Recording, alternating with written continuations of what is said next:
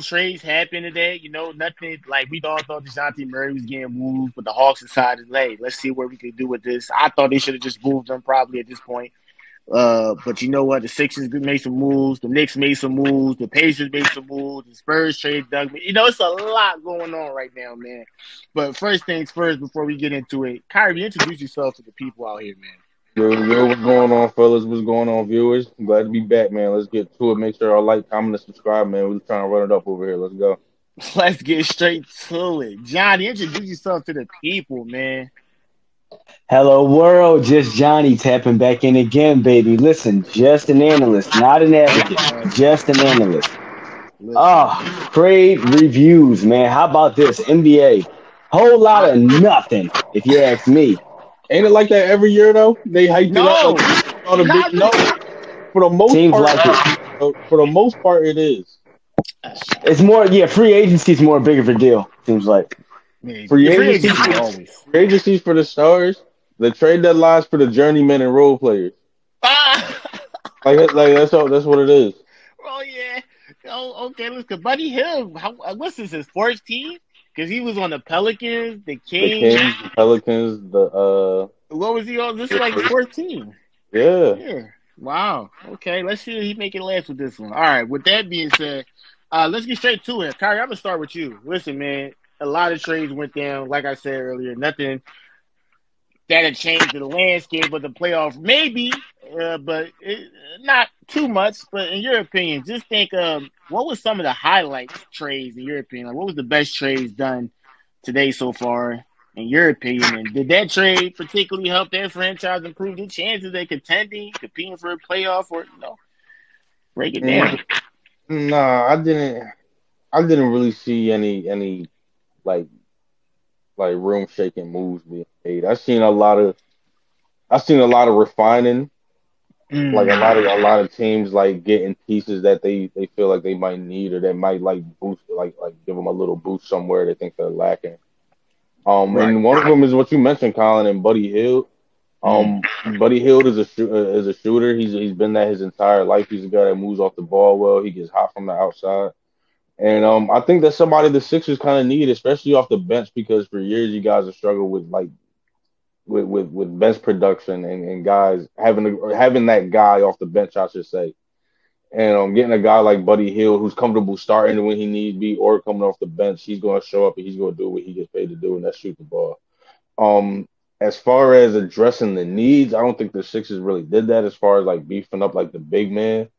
Like the 4 and the 5 position, especially with Joel Embiid being out with what we now know is a torn meniscus, and is going to require some time. MVP race is out. He's done. MVP race is out sadly, and this coming from a Knicks fan, he had it, bro. He had it. And if we get to it, we're going to talk about that later, the whole 65 games thing, but. I think the Sixers needed to go after like another big or something like that. You seen a guy like I think Daniel Guthrie got moved today. He ended up going to the Mavs? Yeah. He actually did. They picked him up. The Mavs definitely they desperately needed a front court in their own right. The Wizards got Rashawn Holmes, which I thought was they just dumped him in there pretty much. Well, I'm not sure of that. Yeah, the Raptors and Jazz trade to me is interesting because it's like I was going to finish off with that, Colin. Well, with the Buddy Hield John real quick, but go ahead. Yeah, y'all made a move like to get somebody off the bench, but I still think y'all was lacking in that department with the big men, as far as like supplement for Embiid. But like I said, you seen a guy like Gafford get moved, somebody like him, a rim runner that can go. Again, you know what he is already. He's going to bring what he's been bringing, which is rebounds and block shots and running. But you mentioned the Raptors trade, Colin, I believe. Them and the Jazz. So, what do y'all think of like the Jazz like moves? Like you see them get rid of a young guy like Ochai Agbaji, who could have fell victim probably to like them having a lot of guys in the backcourt, but they also got rid of a guy, Simone Fontecchio, who when guys like Laurie Markkinen went down, the rookie Keontae George went down, he came in. He showed to be a good shooter and good scorer and bunches. So what do y'all think? Like what y'all think the Jazz got going on? Well, I mean, the Jazz are like a middle of the pack, fringe lottery type of team, because can they make the playoffs? Maybe during the tournament in, maybe they might make not tournament in. The play-in tournament. Yeah, the play-in tournament. Excuse me. They might make some. Even if I don't think they'll probably get to that point, but who knows? But they've always been that middle of pack team. They're never competing for the title, but they're not that horrible to where they're consistently in the lottery. They're just there. So I'm trying to see where they was trying to go with this move. It was interesting because they got Kira Lewis Jr., which I think at this point is pretty much a bust in my opinion. What he got taken in 2020, Kyrie? Or I think it was 2020 or 2021, one of them, John. Yeah, he's just been a disappointment. Yeah. I think more so where he got drafted too. That really played a part, but he's just been really disappointing. Maybe they put him and Keontae George. No, Colin Sexton's still there. So I don't even know why they got Kira Lewis at this point. He's just there. Did they get picks for it? Because they got a 2024 first round pick. That's what the Jazz received from the Raptors. So I guess that's why. All right, so I feel like the Jazz seem like this would be the pattern with them for the past couple of seasons. To me, is like they're always trying to compete while still rebuilding for the future, and they always seem to unload at a time where you think they're trying to make a push, and they did it again. And it's like they hold on to certain pieces, but then they unload again, but then here they go. They're trying to build for the future, so they never seem like they're sold on. They're still trying to find that core, and they're still trying to push. It's weird. We've seen them do this with players before, and you wonder, like, what are they aiming for? Donovan Mitchell, Rudy Gobert. I think that's the longest stretch that they've tried with those two players. They tried to build around, but other than that, it seems like they're rebuilding. But right when you say that, it seems like they're making a push as well. So. I can't really call it with the Jazz. It's really weird, but they've been like this as a franchise, like you said, Colin. Like a team that's not ever gonna they're not gonna really get there this year. But that's just been their notion. Like that's just been their heritage. Like they just always been their culture, just always trying to get to there, but never getting to the championship. And I actually can't call it with them, but it just seems like the same pattern that's been repeated. Like they're just trying to rebuild while still trying to compete. But we don't know what they're ultimately looking for. It's stumping me. Yeah, I found that confusing.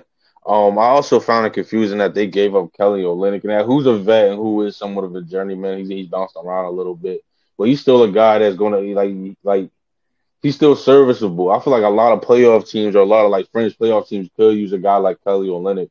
And bringing him to his native country, he is Canadian. Bringing him over to Toronto. Maybe they unlock something kind of like they did with R.J. Barrett. But I think it was a good move for them also because they kind of need that vet. Like Toronto's one of those teams that's kind of like trying to stay somewhat relevant, of course, with that core: Scotty Barnes, now R.J. Barrett, and Emmanuel Quickley. But they know they're not there right now. They're trying to build pieces up to get there. And I think adding a vet like Kelly Olynyk, it was a solid move. Like it was like, again, it's not like a home run or nothing. But I want to speak on something the Raptors also did was they traded Dennis Schroeder for Spencer Dinwiddie. It was Dennis Schroeder and Thaddeus Young, I believe, for Spencer Dinwiddie. And I like that for Schroeder because once Quickley got there, we seen his minutes kind of fluctuate. And as well as his touches and his opportunities too, he didn't really get as many opportunities. And Quick was out there, and Quick, you can't really blame him because Quick was playing good. And him going to a place like Brooklyn, especially swapping for Dinwiddie, let's be honest, he's been cheeks this season. I think that's just another savvy point guard, a guy that could get like guys like Nick Claxton involved and get Day'Ron Sharpe involved. Of course, keep the ball flowing between Cam Johnson and Mikal Bridges. He gets added on the defensive end. He's still pesky and plays the passing lanes. I think Dennis Schroeder is a pretty underrated guard in my opinion. And I think swapping him with with Spencer Dinwiddie, who ended up getting waived by Toronto, if I'm not mistaken. Yeah, that was a pretty good move in my opinion for Brooklyn. There's another player that got waived as soon as he got traded too. We're gonna talk about that a little bit later, but boy. Say that again, Colin. My fault. Oh, I said yeah. It was another player that he got as soon as he got traded for. They waived him, Oh, literally. yeah, like they did that to Robin Lopez.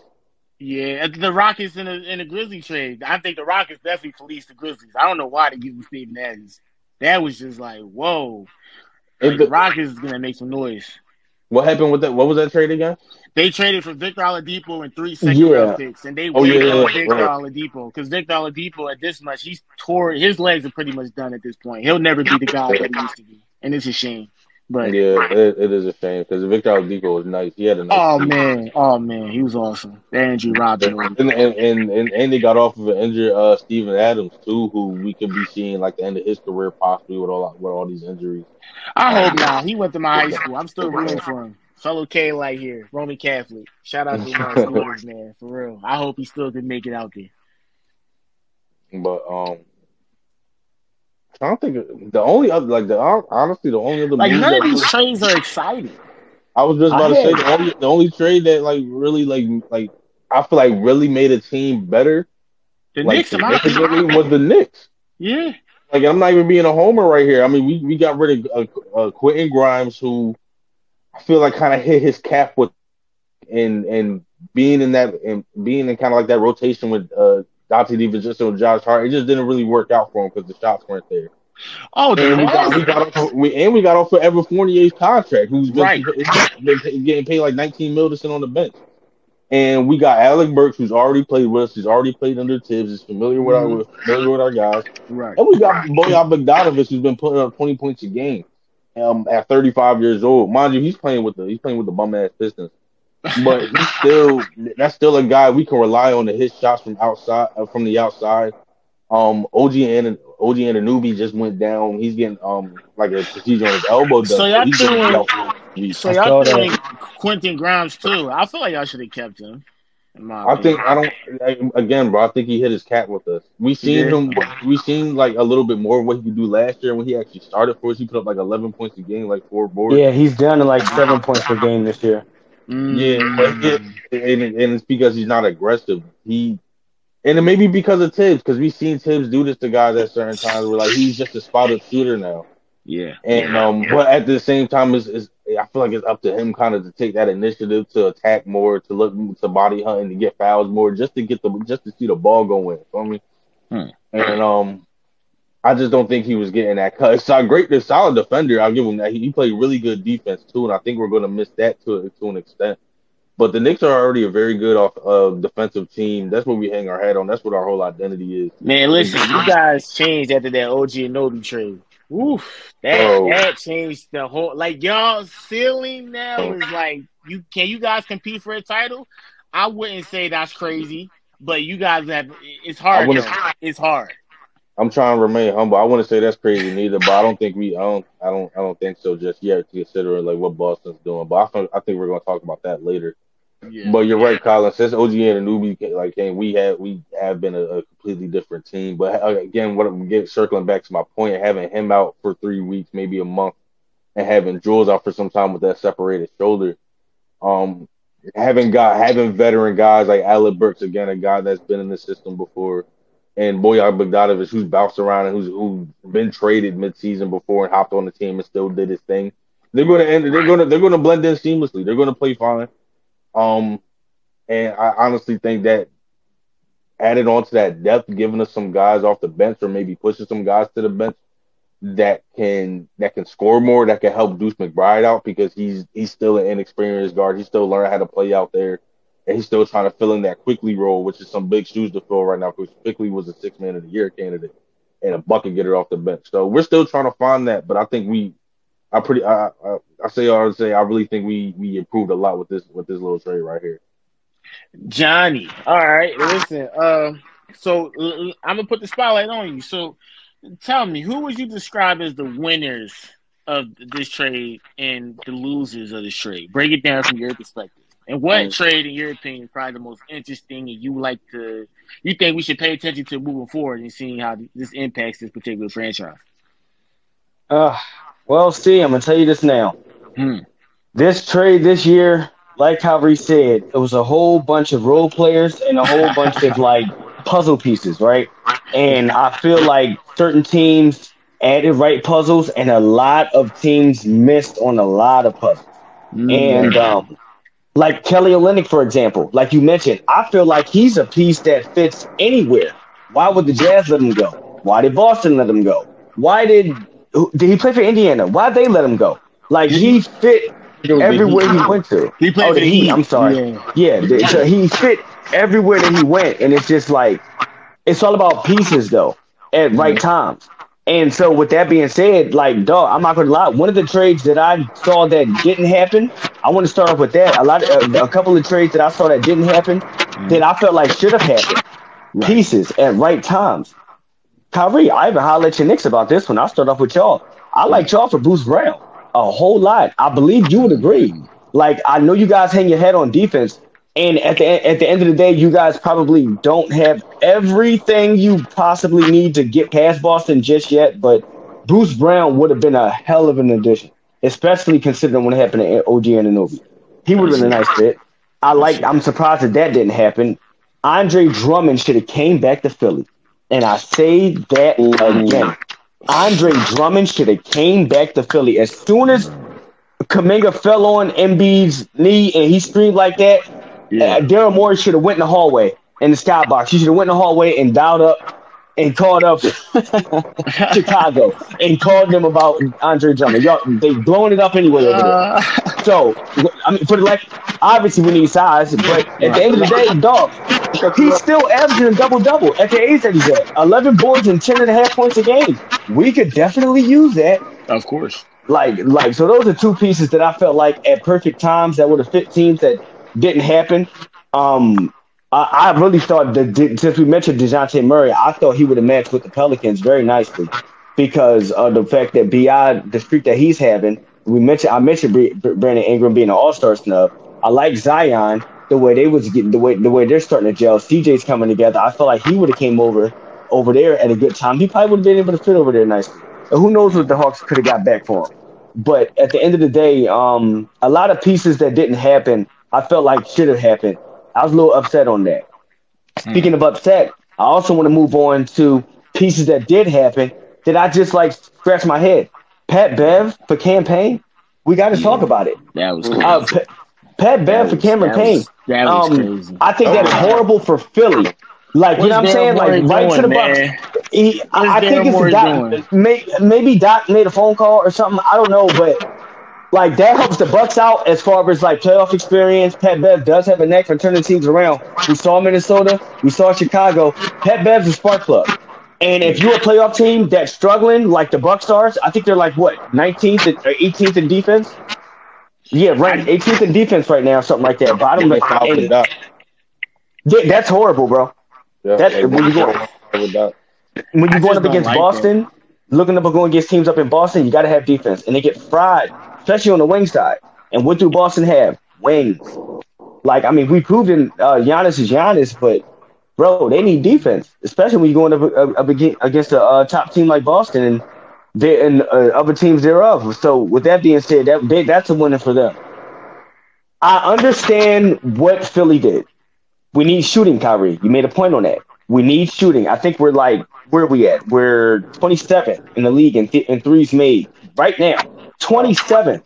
That's weird saying, considering the Sixers have always been one of the top tier, middle to top tier teams, and as far as shooting the basketball from three, like consistently over the past couple of seasons. I've not seen this in a while from us, like bad shooting from 3-point line. Johnny, the interject 36%. I mean, even though I'm not too fond about campaign, he is shooting 39. 39% from three. You got to see what they're doing there, right? Buddy Hield, he's 38%. Them two alone is better than our team as a whole from three right now. It's definitely up. I will say that. So I get it. I get that for sure, and I'm glad we paid some attention to the wing a lot after Kelly Oubre. So Buddy Hield definitely can help. 3 years too late, if you ask me, because I wanted him after the Ben Simmons debacle. I wanted him when Sacramento was shipping him. We could have had Tyrese Halliburton. Think about that. Two Tyreses. What? Pieces that didn't happen at right times, right? Here we go again. Like, it's puzzle pieces, y'all. Puzzle pieces. these pieces ain't coming together, and we just not making the moves. Like Kyrie said it, a lot of teams didn't get better. For real, for real. I like New York. I will say, I actually like. Go ahead. I was gonna say, can I throw an idea at you with a player that you threw at us? What? How come the Bucks didn't go after Bruce Brown? That's a good question. You talk about they got Chris Middleton. Oh, they got Chris Middleton over there. And if our Sixers Zone podcast fans watch the show consistently, they know that Chris Middleton is also on our bum list. Rudy Gobert. Well, I'm saying, what's he doing? He's supposed to be the guy, right? I'm not gonna lie. He's dropping 15 points a game. I'll give it to him. He's averaging like 15 a game. I'll give him that. But I mean, I think he's like along with like 4 or 5 downs a game. I'll give him that. But you know, he's not taking over Chris Middleton's spot. He's not playing like his contract. I'll say that. Even then, bro. He's a wing defender and he's switchable. Like you mentioned, Johnny, they get killed on the wings, and that's when ultimately when you're looking at who you got to play or who you got to get through in that East, Boston got Jason Tatum and Jaylen Brown right there, and having a Bruce Brown, it doesn't stop the whole. I mean, it doesn't like plug the hole completely, but it makes it a whole lot easier on you. You got somebody that's out there that's aggressive and that's gonna defend guys, and that's gonna make life harder on them. So. When you mentioned that when you get to the Bucks, that made me think about that. Like, how come they ain't pursuing that? And honestly, that's more to my point. It's just another piece. It does, like you said, it don't solve. It doesn't give you the whole picture, but it brings you back to your identity of what you originally were, and it takes you back to your culture. You got to go back to basics here. And at the end of the day, they're not above blowing it up. So. Like, yeah, that's another piece that didn't fit. Like, even with the Knicks or the Bucks, another piece that can fit at the right time that they didn't make. That's another move that's weird. But a move that I did like, though, I will say the Phoenix Suns actually got a nice piece in Royce O'Neal. I like him going there. Yeah. I like him going there. And here's even more so, critics might say he lost a step due to age. Royce is still Royce. He's still good for 10 points a game. Give you about 3 to 4 boards and a whole hell of a lot of defense. You know what I'm saying? And at the end of the day, Phoenix Suns, they can never go wrong with that. Especially after that big three is just now starting to gel. I think they all like Bradley Beal. He's coming along. Like that mask, it seems to be working for him. Any player that puts the mask on seems to be snapping. I don't know what's up. Durant's there. Booker's always booked. Like they coming together, right? We got an offense together. Now they're getting their defense together, and I feel like Royce could really help that. Main point though that I like about this trade, they were able to keep assets like Grayson Allen, Nasir Little. You didn't have to give them up. That's important, because those are two-way players, a little bit better scorers than Royce. So he can add to that defense, and you still can rely on them with the offensive support after after your big three. So I really like them. That bumps them up in that. That really bumps them up in that. And my last thing, I got a head scratcher. One last head scratcher. Right. PJ Washington to the Mavs. Do y'all like PJ? You like that? Here's my head scratcher with that. I'm saying thank you for bringing it up because I do. No, I like that. I like that. What you like about it, Colin? Because listen, the Hornets wasn't trying to use him. Well, I mean, the Hornets was using him, but the way Miles Bridges was playing, it was clear PJ Washington was going to have to come off the bench because Miles Bridges was playing he has to play like the way he's playing because he really on it's like his last year to sign to a 1-year deal. Yeah, Miles might be out of there. But I don't know if the Hornets might take it. I don't see why he's still young. He's not even 28. That's what I'm saying. They can still. Why you like it, Kyrie? I was going to say that I don't necessarily like it, but the only bright spot in this to me is that the fact that Hornets get another first-round pick. Or maybe I might take that back, knowing that they might fumble it because they got some of the worst. They'll be in the lottery the next couple of years. You know that. But that's Dallas' first-round pick, so that's that's probably gonna be like a mid-rounder. But as far as Grant Williams, is Grant Williams better than PJ Washington? Not right now as far as this season. PJ Washington has been really solid, especially last year. I liked him. I liked he was coming into his own. PJ Washington was cooking last year too. That's what I'm saying. When Williams went down, he started playing more. He started playing more at the 5 with Nick and swapping out with Nick Richards and stuff like that. They got a vet in Seth Curry. I don't know, Yeah, man. I don't know I what missed that. the Hornets are But probably looking at this as like we're not going nowhere this yeah, year. and Let's see that's what my we can main do in the point. season. But that's my main point right there. Like PJ's solid for where he's at and who he is, but he's still got upside. But it's what you gave up, like you said, Kyrie, a first round pick, and they gave up what was it, a 2027 first, but it's still a first rounder, and a Yeah. 2030 first round swap. So that's Okay. that's one first round swap for PJ Washington. Yeah. I'm not saying it's not really evening out on the scale. So, Mhm. but I get the Mavs are that much needed of a front court, and they're probably and they're Mark Cuban's probably sick of it because they get beat the same way every year in the playoffs in the So front court. So, how much do you you think know, did what PJ they helped? could. PJ helps. He can provide scoring. Grant Williams not a scorer. He can play. He plays defense. Maybe not to Grant Williams level, but the defense is there. Rebound is not an issue. I think he's a Yeah, solid passer. I mean, you don't lose out with getting PJ Washington, in my opinion. Plus, PJ yeah. We'll see Washington, what those first round picks amount to. But like you said, mid rounder maybe yeah, considering Dallas.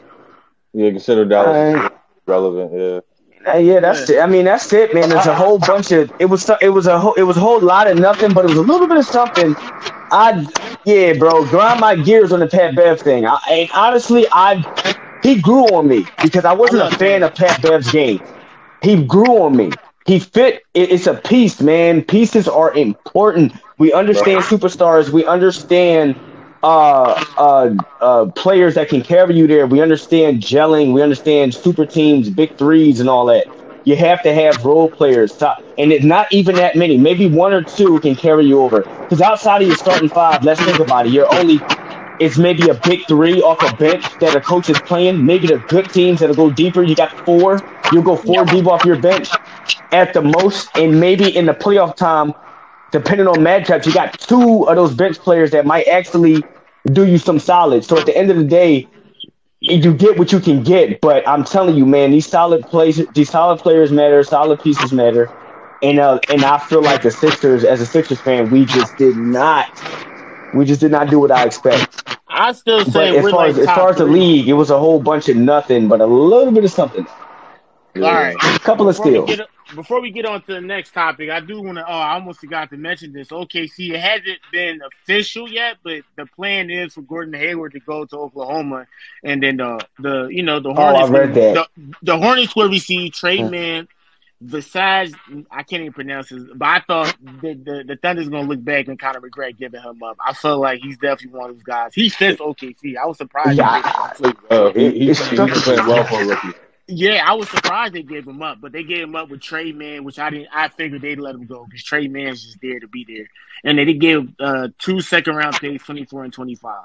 OKC Now, was another second team. round. OKC didn't get any more size neither. That was another team that possibly missed out on some pieces. but no, I can't say that. I feel like Gordon Hayward's there for the veteran leadership off the bench. I said, or you can start him.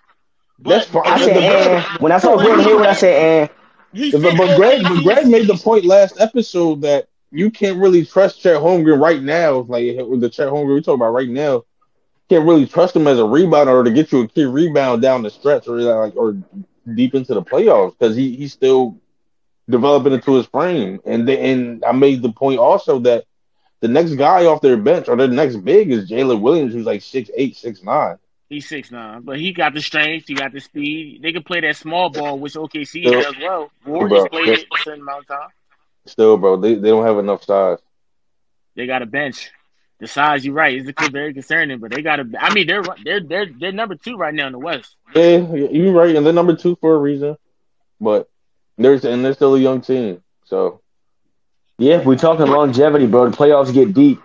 And another peak that I saw Gordon Hayward and I said, hey, a lot of second rounders, bro. Another thing Colin mentioned, second round picks. I think the Nets got 3 second round picks from the Suns in that Wilson Hill trade. Yeah, bro, these second rounders are just tossing around like wild cards, man. They just picking up teams are picking up second rounders like, you know what I mean? Listen, OKC is, you gotta think, the abundance of picks they have, it's not killing them to give away 2 second-round picks. They got so many picks. It doesn't really hurt their pockets at all.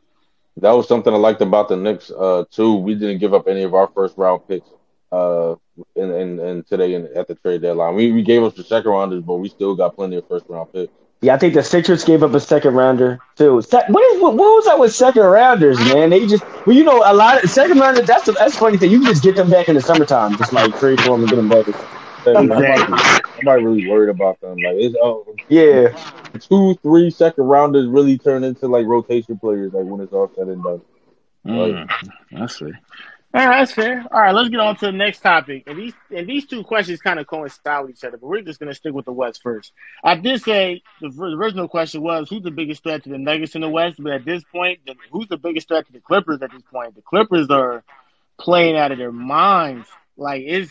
Listen, we trashed the Clippers. They went 0-7 their first games, right? They was awful, right? James Harden to Russell Westbrook decided to be the bigger man, in which I love Russell for that. That's why I understand we come at him because he makes some of the most poorest shot selections we've probably ever seen. But he's definitely a guy you want on your team because he's willing to make the sacrifice when it comes down to it. And honestly, who's the biggest threat to the Clippers? And this is what I want to say too. I think the Clippers, like I said, I think Celtics might win the title just because they've been like I don't see them not winning the title at this point. But if the Clippers do make it to the finals, it would end so many narratives for that team. You got Paul George. He's never James Harden. Russell never gets the ring. So so many narratives get ended right there. So I'm kind of rooting, and then they step out of the Lakers' shadow a little bit. I'm rooting for the Clippers. I'm not gonna lie. I'm rooting for them to actually make some noise. But who is the biggest threat to the Clippers right now in the West? Give me your 2 or 3 teams, Kyrie. Bro, the West is kind of a gauntlet right now. And I still think in the way the Nuggets can be considered like the top team because let's not get it twisted. The Thunder, the Clippers, and the Wolves and the Nuggets, they're all only separated by like a game or so. Like it's very tight right now. It is very tight right now. And I still think the Nuggets still have that edge because in my eyes they got the best player in the league right now as we speak. Of course. And I don't think either one of those teams, not even the Wolves with Cat and Rudy, have anybody to stop him. Well, I mean, you would kind of hope those Twin Towers would do something. Sheesh. No. They're not stopping Jokic, bro. Like, just because of that, like and from what I've seen so far this season, I still see like kind of view like subconsciously even like Denver as being the top team in the West. So like I'm still kind of viewing it from that perspective, especially since like hey they didn't reign a chance, bro. Somebody got to knock them off. Gotcha. So and they're the reigning chance to tell them. But as far as like the most like threatening teams to them in my mind, is definitely between the Clippers and the Suns. I see, and you're right, Colin. The Clippers really been snapping lately. I've been tuning into them more, and like I mentioned last episode, Paul George and Kawhi Leonard really figured out how to play and remain aggressive around James Harden, who's still going to seek his shots, but it can also get the offense orchestrated and get other guys involved. And there was Zubac saying in the post game how blessed he was to have a point guard like Russ and James Harden. Absolutely. And guys like Daniel Tice, other bigs, he's benefiting off that too. Guys off the bench that we mentioned before, like Norman Powell's coming off and playing good still. Russell Westbrook's coming off the bench and doing his thing. This Clippers team is really Amir Coffey is another like underrated, like under the radar type of guy that comes in and gives them spurts. You mentioned him before. Yeah, he's pretty good. He's got a nice little lefty stroke. He can hit it from the outside. I really like this Clippers team. They're deep, but I think overall the Suns team may be a little more talented, slightly more talented. And we're talking about a guy like Devin Booker, who I made the claim last episode that he's one of the top all-around players in the league right now. And you mentioned it, Johnny. Him, Bradley Beal's getting back into his flow. Kevin Durant is Kevin Durant. They're starting to mesh and they're starting to play around together and benefit off and play off each other a lot better. And there's the glue guys. Grayson Allen's been playing amazing this season. Eric Gordon's still hitting shots from the outside. Josh Okogie, and now you got We just mentioned him in the trade. I'm blanking on his name right now. Royce O'Neal. You got him right now. You lost the shooting in Utah Watanabe, but again, you got Eric Gordon for that. Like you got big Drew Eubanks. Yusuf Nurkic is playing good and looks like a good like passing big within that offense and it's rebounded well. I think the Phoenix Suns, if between them and the Clippers, I'd got to give it to them as far as who I see knocking off the top team in the West, and in my eyes, that's the Denver Nuggets. I'm gonna throw my OKC in there too. But Johnny, go ahead, man. Give us your biggest threats from your perspective to the Nuggets in the West. Kyrie said it. That was my team, the Suns. So it was the Clippers 1A. No, it was like 1A and 1B, Clips and Suns. Because and so I it's just so interesting just breaking down both these teams if you look at them on paper. And the past couple games that they played, it's like 1A, 1B for me, but the 1A would be Phoenix. 1B would be Clippers. If you'd asked me this 2 days ago, it'd have been the other way around. Clips 1A, Suns 1B. Now it's shifting, you know what I'm saying? So I just put Clips in the Suns, bro. You got to look at it like you said, the glue guys. We already know about the superstars, right? Superstars aside, let's look at the glue guys for the Suns. Grayson Allen, 13 points per game. Nurkic is there. It's giving you 12 and 10, a double-double. Eric Gordon, 12 points per game. You even got Bobo shooting 70% from field goal range. Eubanks giving you good minutes. He's averaging about Shout 4 out to boards. Bobo.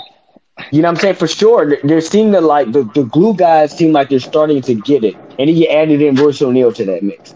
So now, like you were still able to keep Nasir Little. So, like, you got the glue guys who are starting to gel.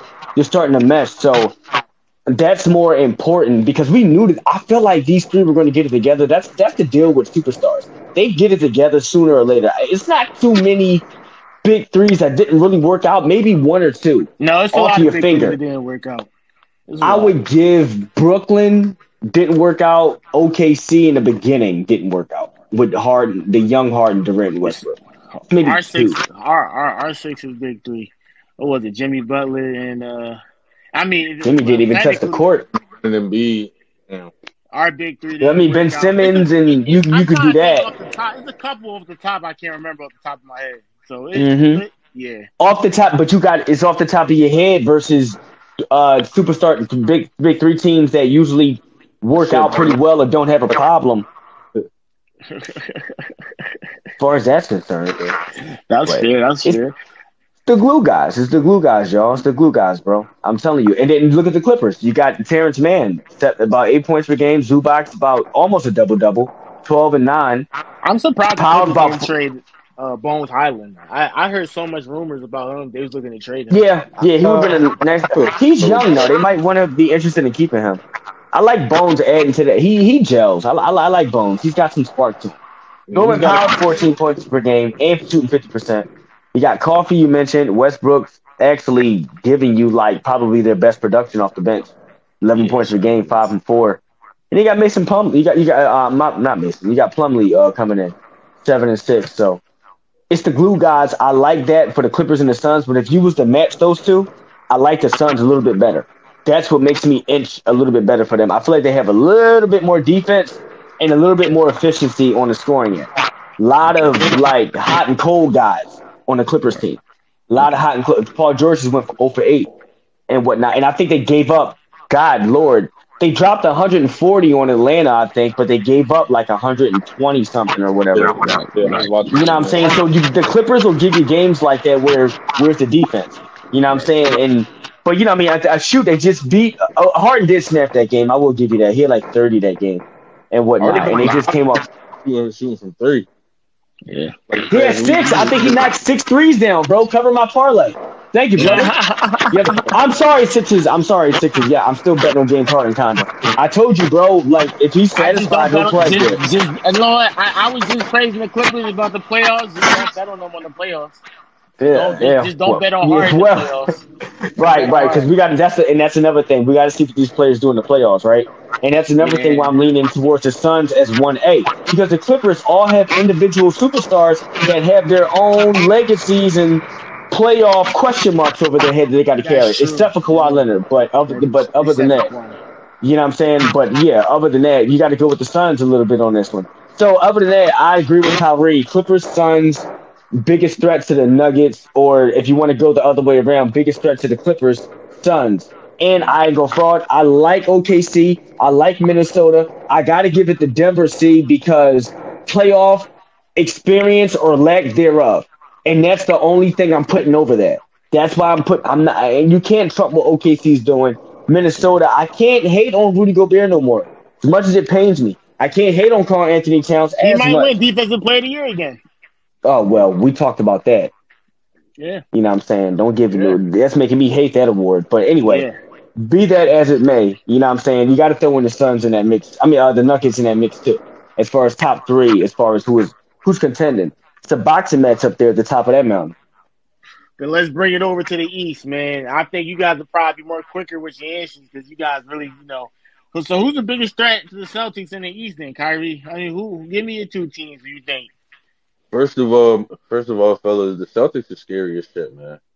And I think they're a team with very. It's the leprechaun. It's Drew Holiday and Derek White on that perimeter. That's what it is. Yeah, they're hounding the defense. Are you kidding? Yo. That reminds me when the Pelicans or Rajon Rondo or Drew Holiday was playing working, not just the regular team. They gave the Portland Trailblazers some. They embarrassed CJ McCollum and Dave. I'm seeing it again. Yep. I'm seeing it again. So the Celtics are really scary team, and I think their main weaknesses, which I feel like they can fix, and they just it's all about effort when it comes to this and just game plan. Is they're not really a great rebounding team from what I've seen at least, and they shoot a whole bunch of threes, and sometimes they fall in love with the three ball too much. But when you got guys like Jason Tatum, Porzingis, Jaylen Brown, like you can't be too upset with what goes on because they usually do anything out there getting close to 20 points a game each or over 20 points a game each. So as far as like the top team in the East that I see like that can rival them and that can scare them is the Bucks is the obvious choice still in my opinion. Even though they own they skid with Doc, I don't expect to last or be this bad at least. Headed into the playoffs and going through March, but they still have guys like Damian Lillard and Giannis Antetokounmpo. That's not going to let that team. They're not going to let that team sink too bad. From where they are, they let the boat sink a little bit, letting the Cavs and my Knicks sneak up there with them a little bit. But that's the other team I see as the main threat is the Knicks. And I said they're scary as shit to me. I said the Celtics are scary for this one reason. I think this is our biggest kryptonite with the Celtics is Drew Holiday when he plays against Jalen Brunson. Jalen Brunson is he has bad. He's not the same. Like Drew Holiday does a great job on Jalen Brunson. He does a great job on most guards. He does a great job. Exactly. Like that's no secret. But it seemed personal for some reason when it gets Brunson. I don't know if that's because he plays for my team or something. Drew Holiday matched up against him, bro. It really get dirt. And I'm just thinking adding Derek White into that mix. I think we played the Boston already. We played them once already this season. Correct me if I'm wrong. But we got cooked. But that was pre-OG Anunoby. And I think with the team that we have now, when everybody's healthy, when we have a healthy Julius Randle, who's been playing good since stinking it up in the beginning of the season. He's playing very good. And it would be an all-star if he didn't hurt his shoulder. Again, Jalen Brunson was having a lot of people considering an MVP caliber season. We got Josh Hart playing good. Dante DiVincenzo's been on an absolute tear. Man. Shout out to him. Shout out to Dante, bro. He's been killing it. He's been lighting up for three these past couple of games as well. I think he hit like 9 threes a few games ago. I don't think we're getting Mitchell Robinson back this season, but bro, Isaiah Hartenstein has been a fucking monster. He's been a true monster. He's taking advantage of his opportunity. He's showing the Knicks why I'm valuable. I'm talking about defense, rebounds, passing the ball, being unselfish, just playing within the flow of the offense. Isaiah Hartenstein has been absolutely perfect for us this season. And again, we get OG back. We got the new additions and Bogdanovich and Alec Burks.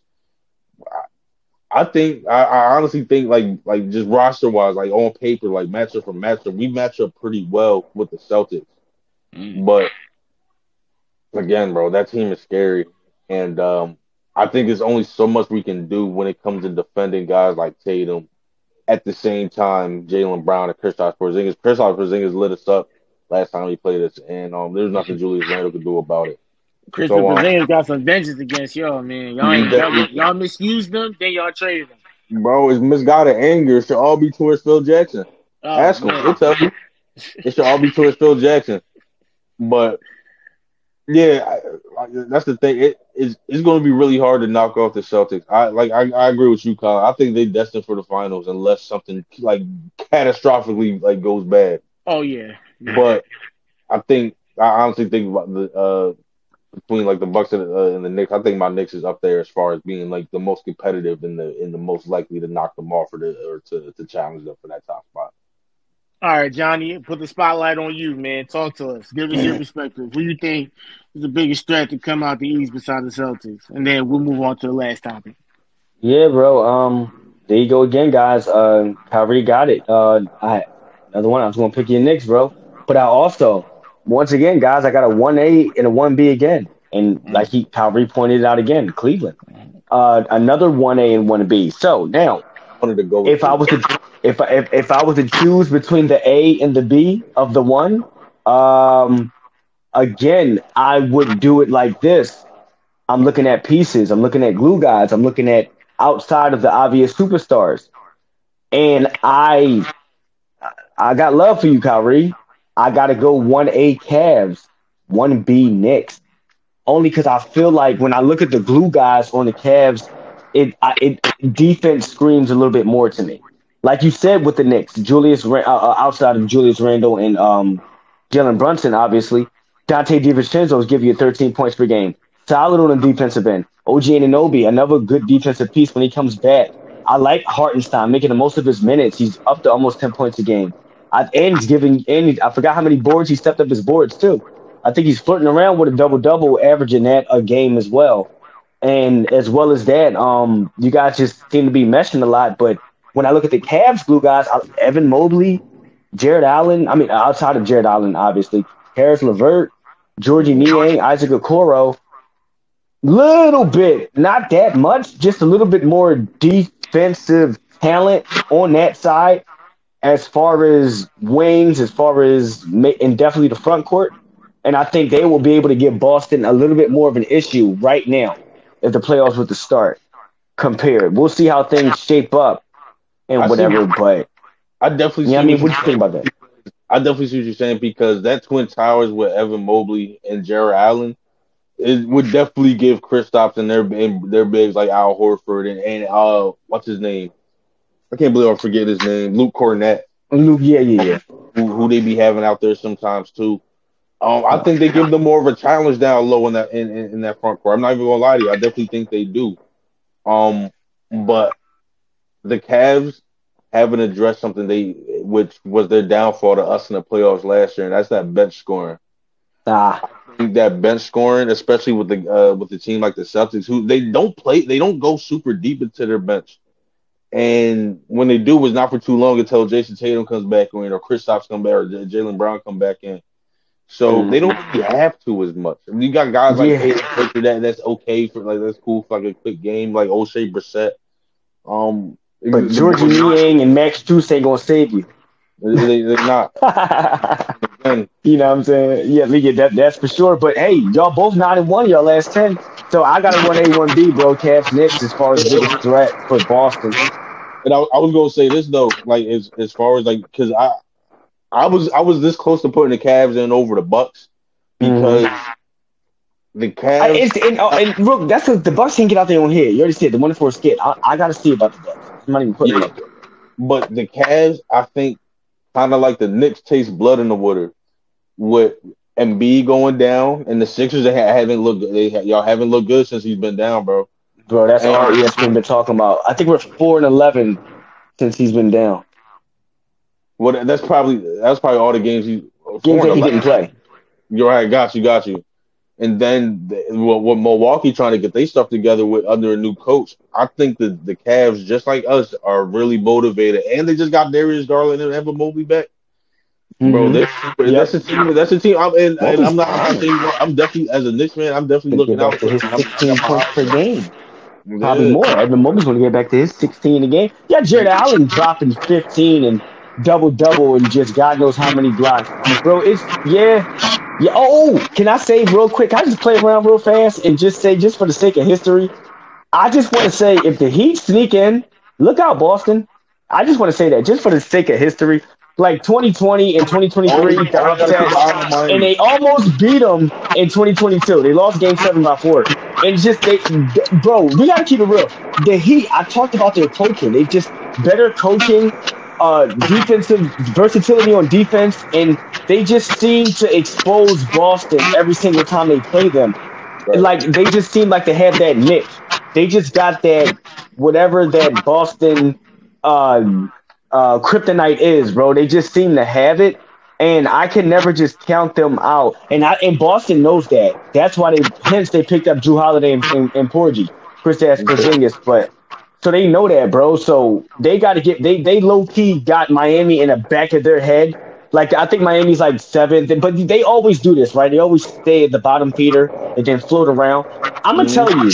I gotta say it, just for the sake of history, and we've seen it done before. If Miami sneaks in, they're my dark horse as the biggest threat to Boston.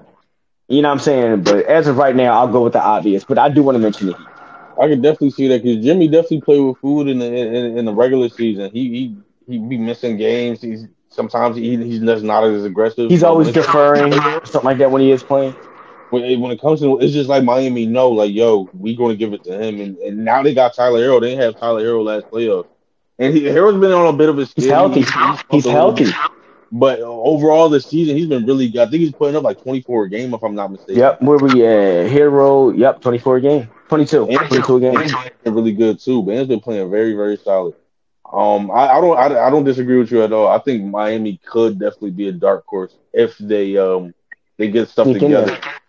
And yeah, but we're gonna get it moving to the next topic, man. It's just me and you right now. I think Kyle still might be using the bathroom or something. He goes.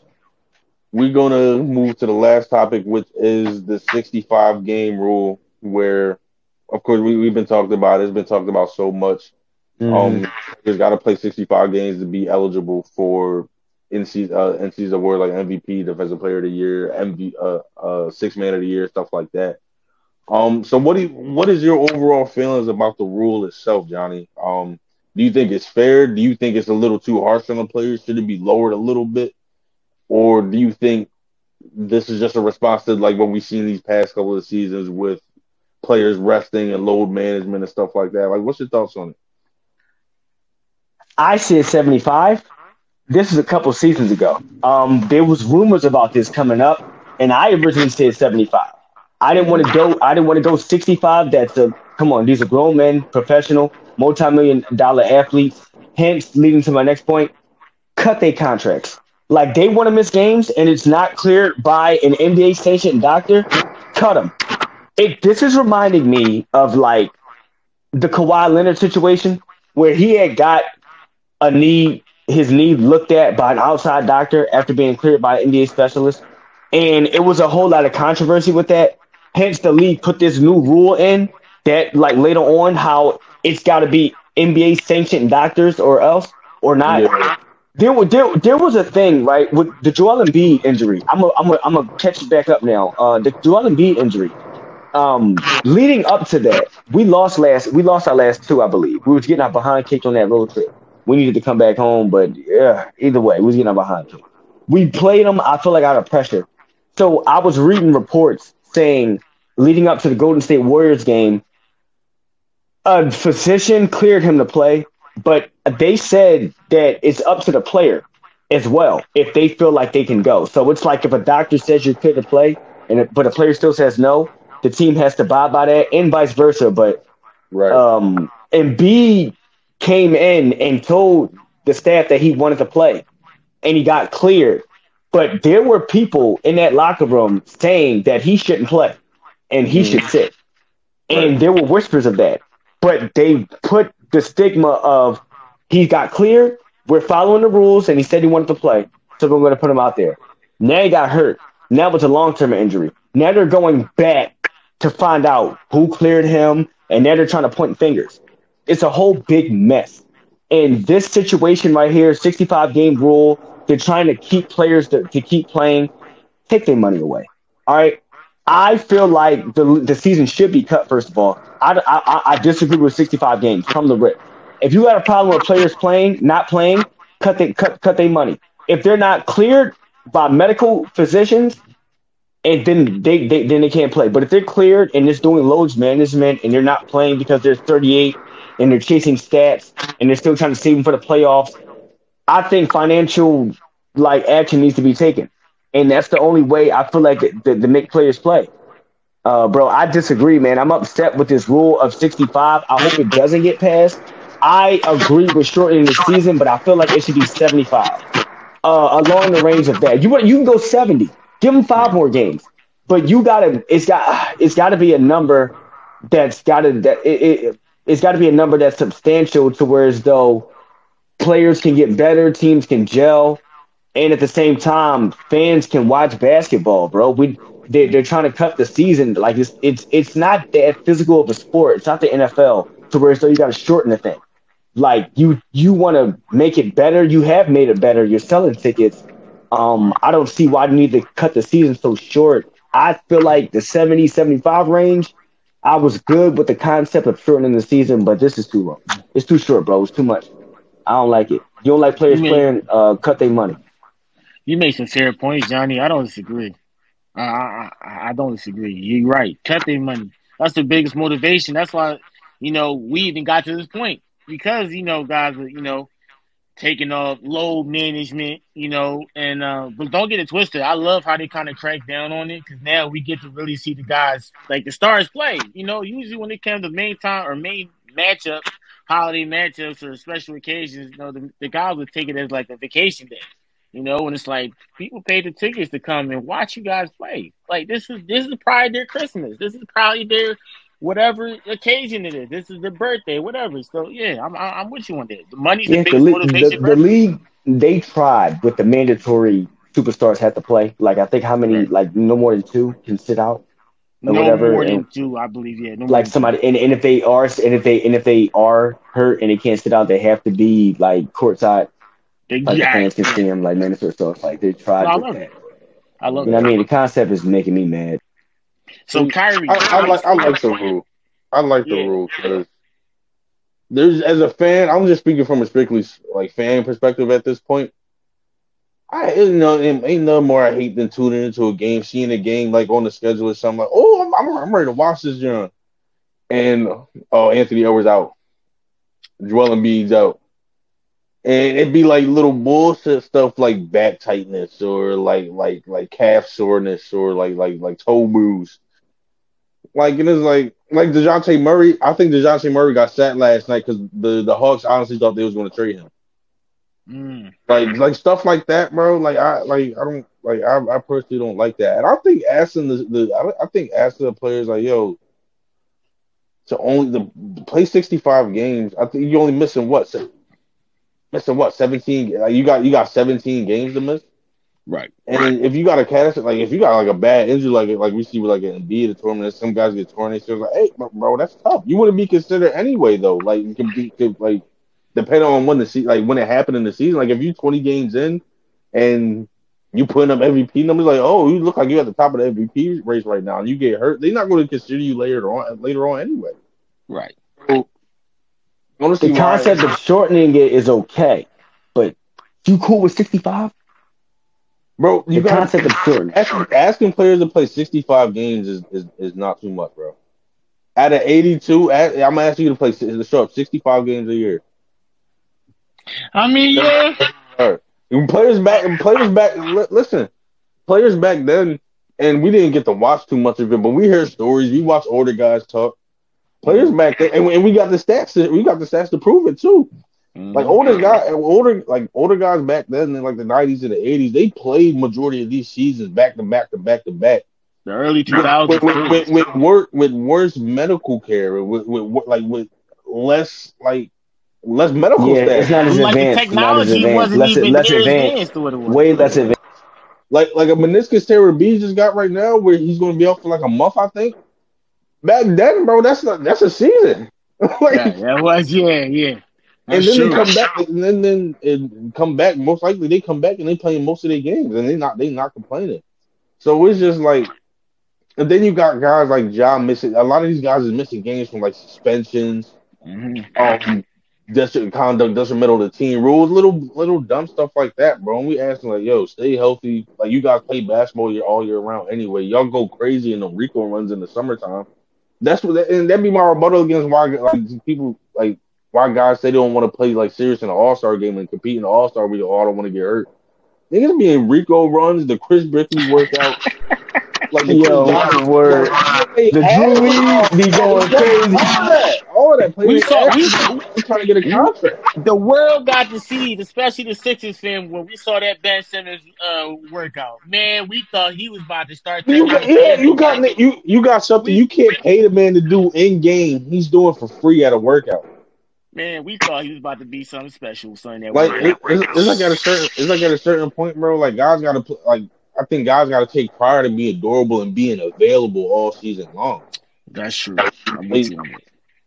I'm not comfortable with my MVP playing 55 games. You know what? Okay. I'm not comfortable with my rookie of the year edging out a guy and he played 47 games or something like that.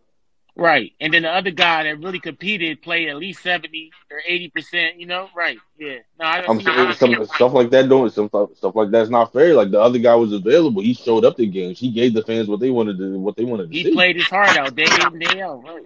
Yeah.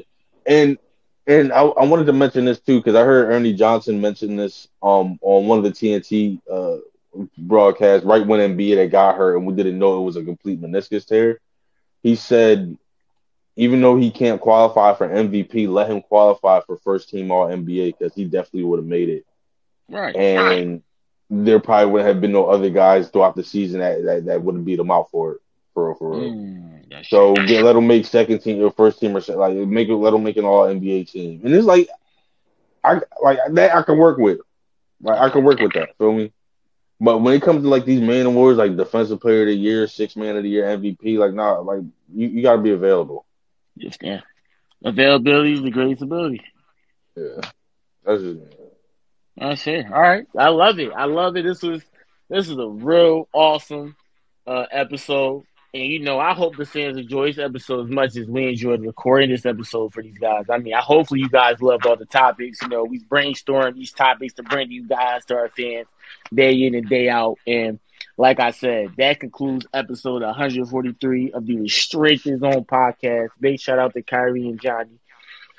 This episode really was awesome. We get some strong criticism, it was just a great overall episode. You know, you guys had some energy to the guys today. Kyrie was defending his Knicks. He got passionate. You know, he felt like a whole new energy burst into him. He sees a bright future for the Knicks.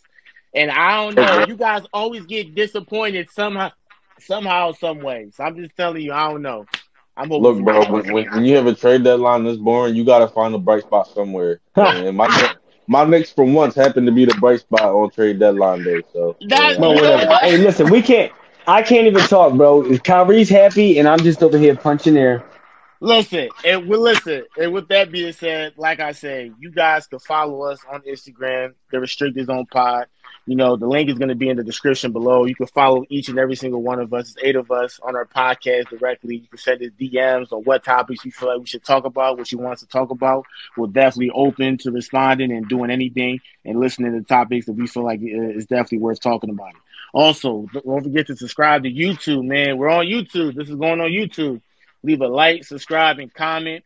If you're not really a big fan of watching stuff on YouTube, you can catch us more so on the audio side, Apple, Spotify, you know, podcasts for anchors, Google Podcasts. I mean, listen, you name it, we're on there. So just give us a tune, support us, share it out with, you know, any sports fans you know. And like I said, we just can't thank you guys enough for sticking with us. And like I said, this year we're ready to take off with it. So Have a great day, everyone. Enjoy the Super Bowl this Sunday. If you guys didn't check out the episode on 141, check this out. We give our Super Bowl predictions. We talk about the playoffs, recap. So definitely check that out. Stay in tune. Have a great week, everyone, and enjoy the episode, guys.